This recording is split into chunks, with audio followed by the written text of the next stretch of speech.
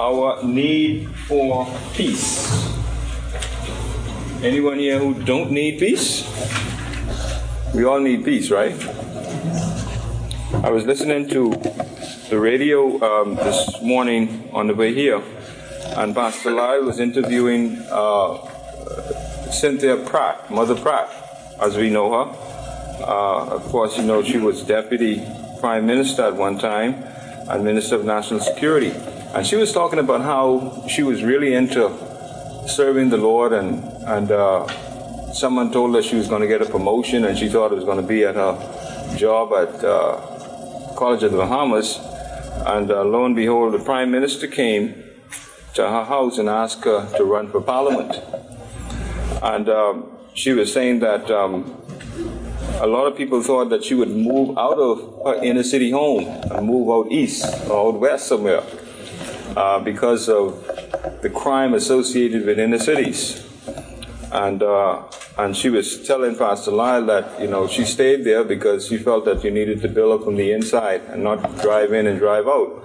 But she mentioned one thing is that her house doesn't have burglar bars or security bars. And that's one of the things that people look at when they talk about having peace. They need to make sure that they are garrisoned in their homes, almost to becoming like a prison. And we've heard some real horror stories of people who died in their garrison homes because the fire started and the burglar bars prevented them from getting out. But our lesson today focuses on our need for peace. The setting is John had begun his coverage of Jesus' last week on earth in what we know as chapter 12. By the time he arrived at John 14, it was well into the evening of Jesus' last night on earth. In the upper room, only hours before his crucifixion, Jesus devoted himself to final instructions and assurances the disciples needed before he departed from them. Question number 1 on page 45. When have you felt most at peace? When have you felt most at peace? When in your lifetime did you feel that you were most at peace?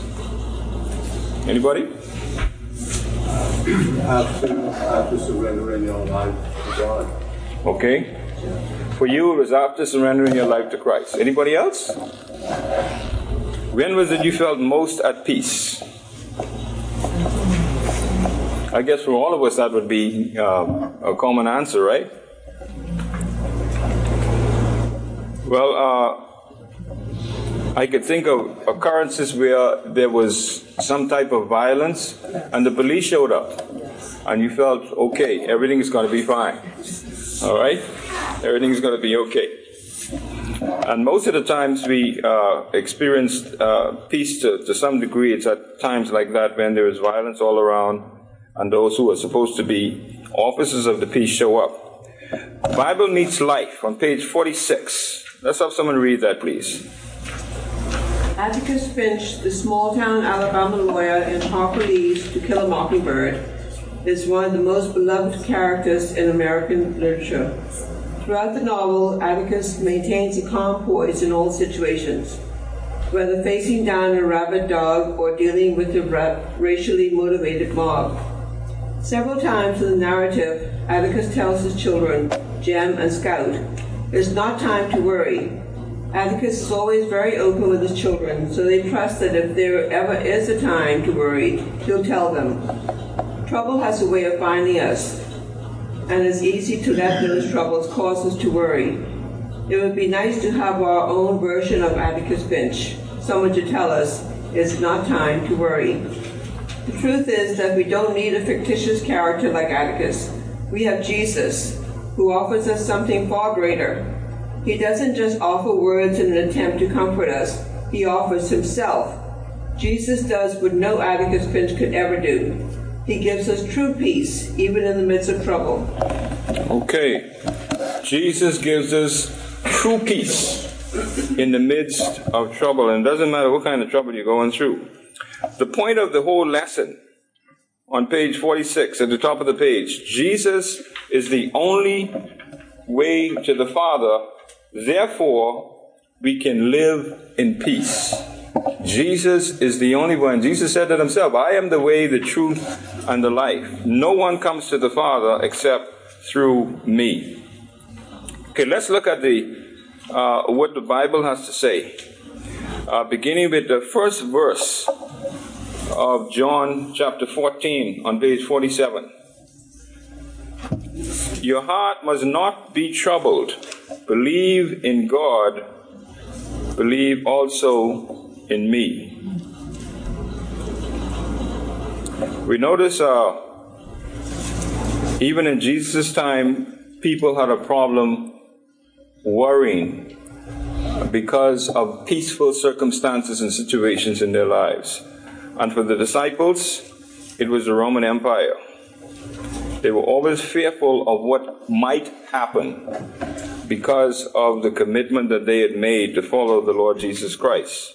And we have a definition for trouble there, also on that page. It says, can refer to an outward shaking or stirring up, or inward turmoil, unsettling circumstances, or being thrown into confusion. See that? That's a pretty good definition of being troubled or being fearful. Your heart must not be troubled. Let's look at the paragraphs on page 48. Can you have someone read that, please?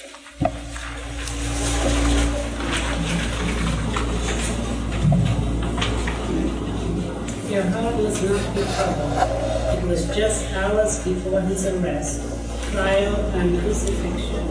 Yet Jesus was not focused on himself. Rather, he sought to comfort and encourage his disciples. These men had already experienced difficulty because of their commitment to him. Jesus knew it was going to get worse, much worse. Persecution was coming. Martyrdom would soon be a reality. Go on. Becoming a Christian has never been an escape hatch from trouble. Our faith often incites conflict, and believers experience many of the same difficulties in life as unbelievers: sickness, accidents, natural disasters, crimes, wars, and much more.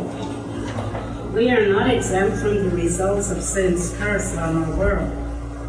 Believers must also go through the trial of physical death, even after enduring declining health, loss of mental faculties, and loneliness leading to depression. For all these reasons, Jesus knew finding and maintaining peace would be difficult. His encouragement, your heart must not be troubled, advocates a practical reality, not a theoretical possibility. Maybe you're wondering, how exactly am I supposed to avoid being overcome by trouble? Jesus revealed the source of peace in the midst of trouble. Believe in God, believe also in me. The word believe in this context also could be translated trust. The key is trusting God and Jesus to sustain you through whatever challenges come your way. Notice that Jesus didn't say simply to trust the power of God or the presence of Jesus. Instead, this is a trust based on a relationship with God that is personal and intimate. We trust in persons, not merely in concepts or doctrines. That is a distinctive element of the Christian faith. Several years ago, after being diagnosed with cancer, I had 2 surgeries in 5 days. The night after the second surgery was very difficult. During the night, I became desperate for help. My prayer was, God, just get me through to the morning. All my education and experiences were useless. I had no strength of my own. That night, it was just me trusting God, and He was enough. When you face real trouble, trust God and discover the sustaining grace He provides. Okay, now notice the 4th and 5th paragraphs there in that passage. Maybe you're wondering, how exactly am I supposed to avoid being overcome by trouble? Jesus revealed the source of peace in the midst of trouble. Believe in God, believe also in me. And again, we see the word believe is, in this context, also could be translated trust. The key is trusting God to sustain God and Jesus to sustain you through whatever challenges come your way. And that's the kind of trust that all of us is supposed to have as believers. Question number 2 on page 48. How do you determine if someone is trustworthy? How do you determine if someone is trustworthy or can be trusted? Keep their word. Keep their word. Keep their word? Okay. Well, you'd have to find out before if they were able to keep their word before, right? So you'd ask around, if you want to find someone, ask someone who knows this person. Can he be trusted? Is he trustworthy? Tell me something about him. Okay, and that's how we would know, right? When do you find it difficult to trust God? It's another question. When do you find it difficult to trust God? Well, you should trust him always. You should trust him always, but when do you find it most difficult to trust him? I'm sure all of us have been there, right? Yes. If we're honest, we say a lot of times. Exactly. A lot of times. We always have doubts. When Jesus tells us that in his word to do something, and we know it's going to bring persecution or some kind of trouble in our lives, we have difficulty trusting him. Nevertheless, we are called to do so. And so for a lot of us, most of the times we find it difficult to trust God in the circumstances that he allows us. And remember now, he allows us to get into those circumstances so that we can demonstrate how much we trust him, and he can prove himself to us what kind of a God he is. And so we need to be mindful that when we go through those times, God is still the sovereign God. He's still in control. It's not that things got out of hand and he missed that one. He didn't catch it. And so as a result, we are doubting him. Okay. We also note in John's Gospel, belief is not merely rational thought, such as agreeing with an idea. Belief is action. We pick up on John's distinctive framing of belief as action by noting that John never used the static noun belief in his gospel. John only used the active verb to believe.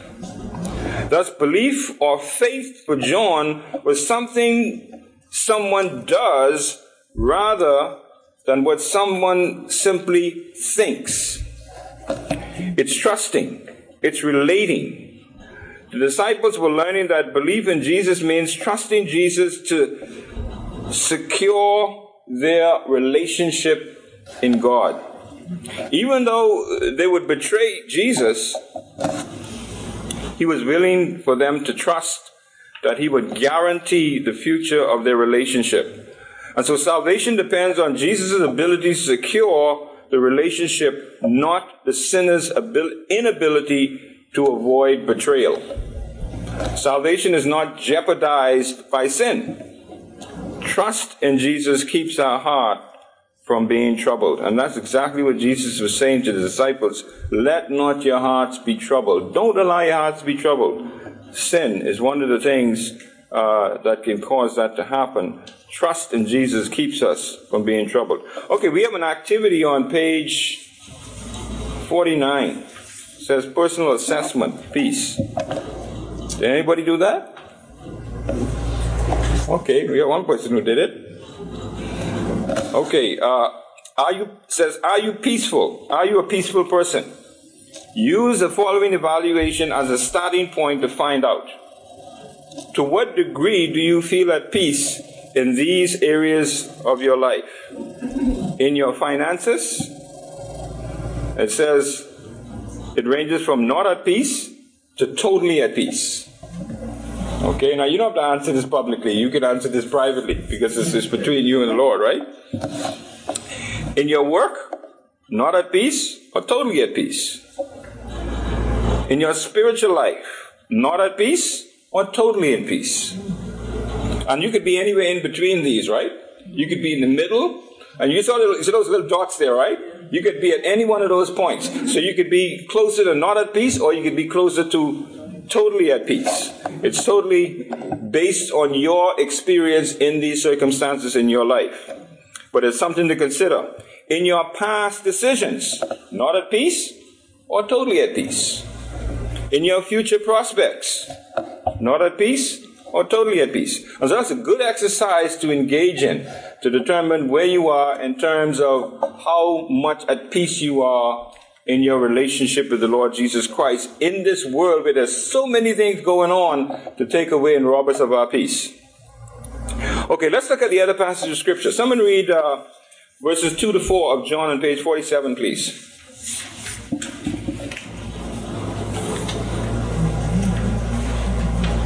In my Father's house are many dwelling places.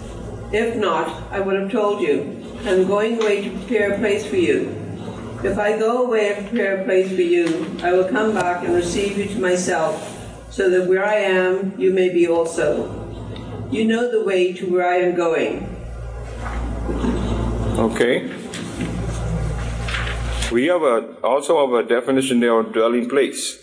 To give us a good idea of what it means to have a dwelling place. We know what that means. We have our own dwelling places, and that's our personal space. When we go in that space, we don't expect to be invaded by anyone else. But it's happening, right? It's happening in our day and time. People's personal dwelling places are being invaded, and it's a place where we expect to settle and to be at peace with no intrusions at all.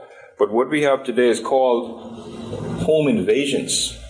And many times people's personal spaces are being invaded. And for the believer, our personal spaces are being invaded by the enemy, who wants to disrupt our lives in many, many ways.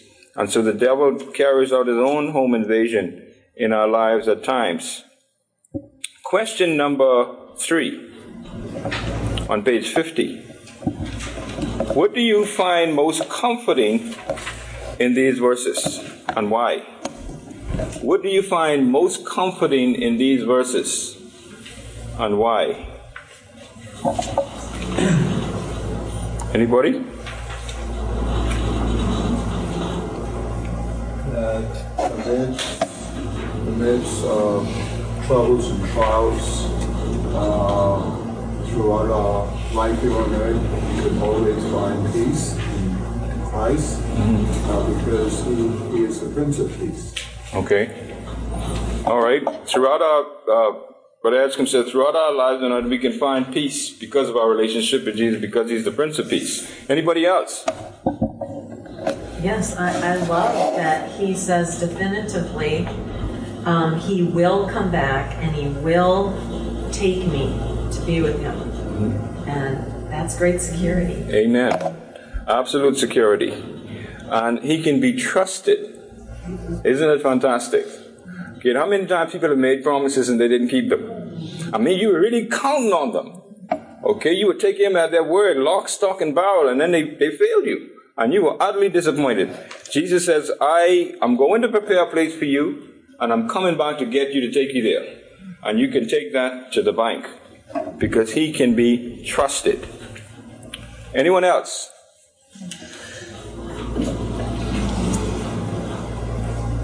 Okay, let me ask you another question based on this. How would you state the promises in verses 1 to 2 in your own words? How would you state the promises in these verses in your own words? You read it? You put it in your own words. Go ahead. Trust God and He'll be with you always. Trust God and He'll be with you always. Okay? That's a good one. Anyone else? In your own words. To receive your reward.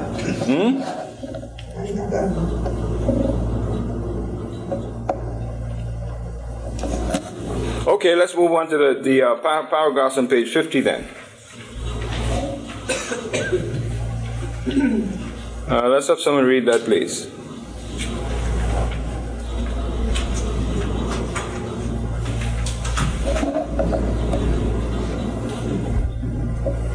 First paragraph. The whole thing, beginning at Jesus promised his followers permanent residence in his father's house. Okay. He also said his father's house contains many dwelling places. But don't fixate on receiving a mansion as if some glorified version of a brick and mortar castle is what will make heaven special. God is preparing a place for us to dwell with him, to be in his presence for all eternity. The grandeur of heaven is the presence of God. Jesus understood this priority when he said, I will come back and receive you to myself.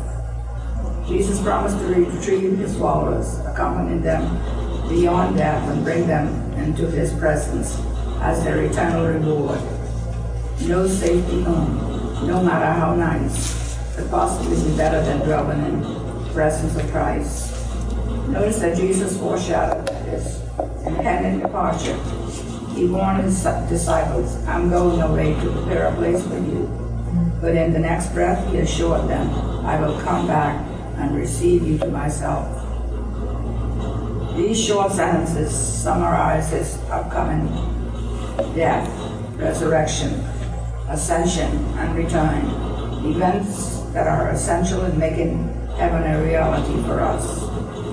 Also, don't miss the importance of the words, I will come back. Jesus was likely referring to his second coming, but it is not unreasonable to think Jesus may have been speaking of coming for every believer at the moment of death. Again, timing is not the main issue. The focus of the promise is on the person who accompanies the believers to death, not the place where they are going at the time when they arrive there. Jesus himself will come for his followers. You know the way and to where I'm going. Clearly by now, Jesus felt his followers should know the way to heaven, as we shall see. However, they still didn't understand. Okay, so Jesus knew that they knew that where he was going. And the last paragraph says, clearly by now, Jesus felt his followers should know the way to heaven. I mean, they'd been with him long enough to be able to understand that. However, they still did not understand. Okay, the other passages 5 to 7.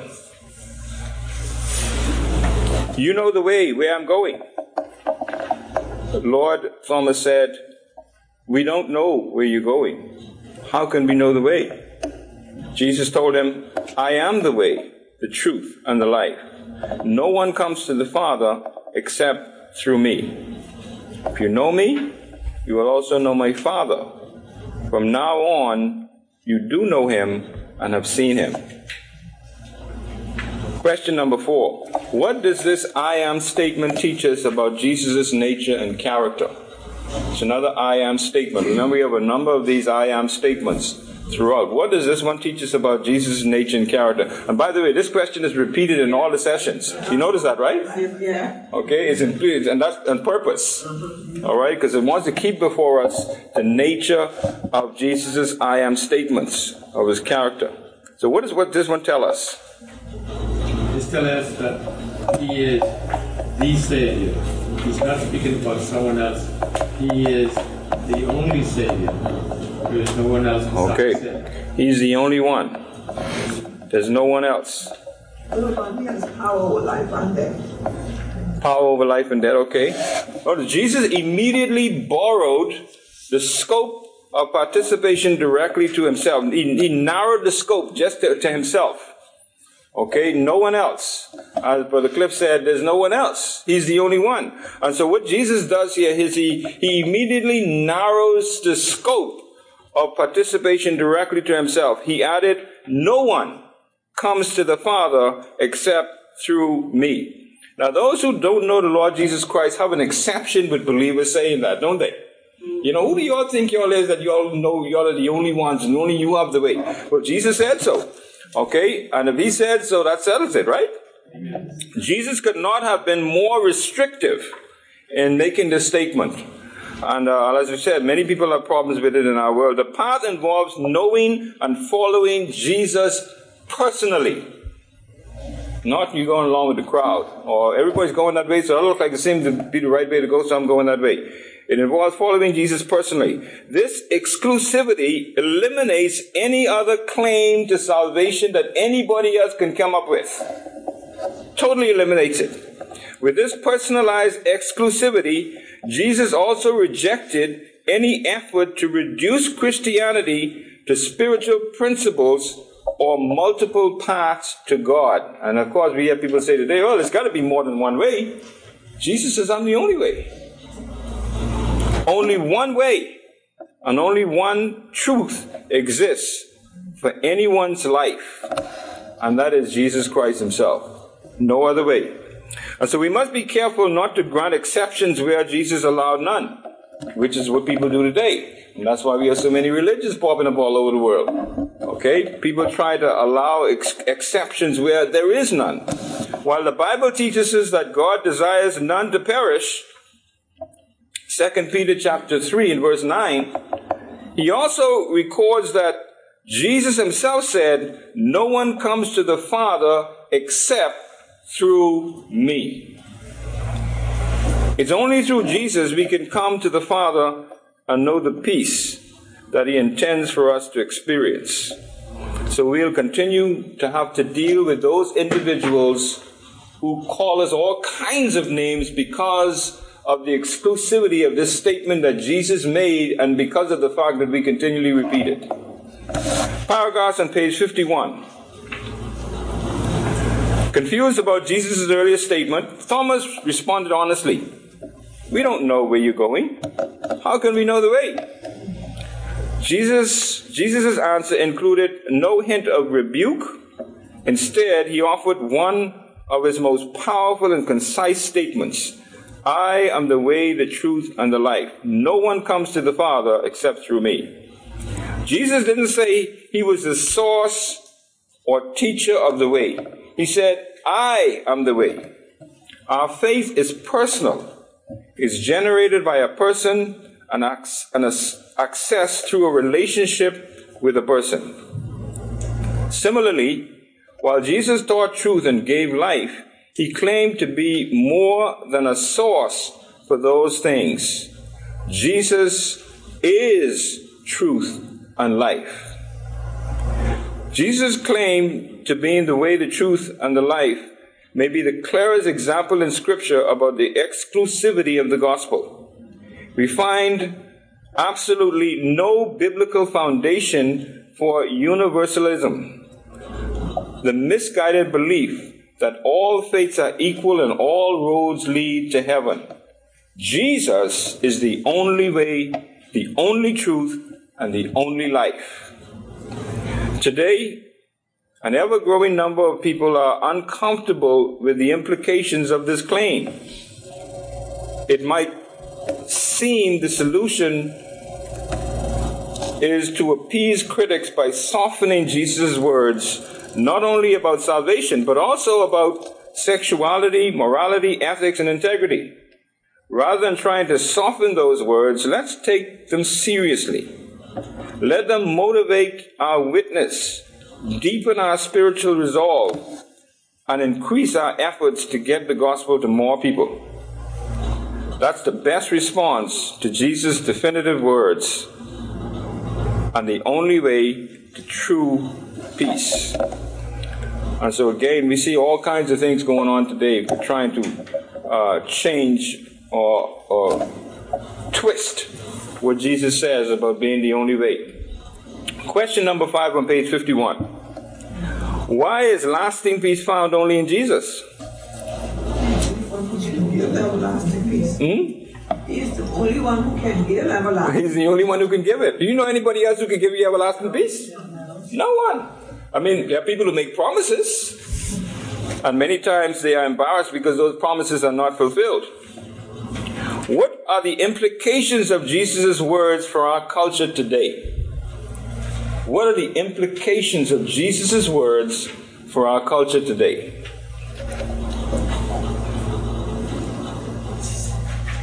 Anybody? That's an alternative question.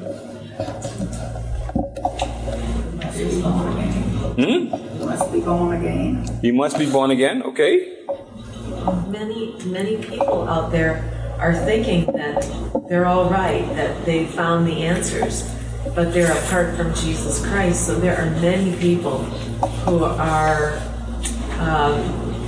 earnestly wrong, and they don't know it. So it really does propel us to share the gospel. That's right. And you'll find that the closer we get to the return of Christ, it's going to get worse. There are going to be more people attacking believers because of this very statement that Jesus made. I am the only way, truth, and the life. And that's where the persecution on believers is going to increase. Okay, back to the point of the whole lesson before we get to living it out. Jesus is the only way to the Father. Therefore, we can have peace. Now let's look at page 52 and see how we can wrap all this up and apply all of this to our own personal experience in the week ahead of us.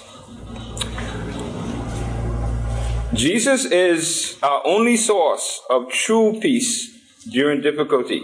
Consider the following options for helping others experience this hope. 1. Praise God. It says, spend an hour thanking Jesus for the place He has prepared for you in heaven. Praise God for blessing you with the peace of an eternal home in Christ. And that's pretty much straightforward, right? We should do that every day. Okay? Always praising God. And then the second one is memorize the Word. Work each day to commit John 14:6 to memory. Encourage friends and family members to join you in memorizing this important verse. Of course, I believe everybody knows this one by memory, right? Okay, and then number 3. This is a tough one. Be bold. Invite a person of a different faith to coffee or lunch. Ask them to explain what their religion teaches about the concepts like the way to heaven, truth, and eternal life. In turn, tell them what Jesus taught and what you believe about these issues. Well, that's a tough one, right? Yeah. Not many people want to do that. But the point is being bold. Okay, I'm sure we know people who don't know Christ as Savior and they have a different faith and all that stuff. So there's an opportunity to be a witness for Jesus in that regard. Okay, as we wrap it up, notice the last statement here. There are times when all of us worry in this world. Even Atticus Finch felt the pressure of those moments. But you have the amazing gift of choosing to focus on Christ in even the worst moments. And in doing so, you will find the gift of peace. Amen? Amen.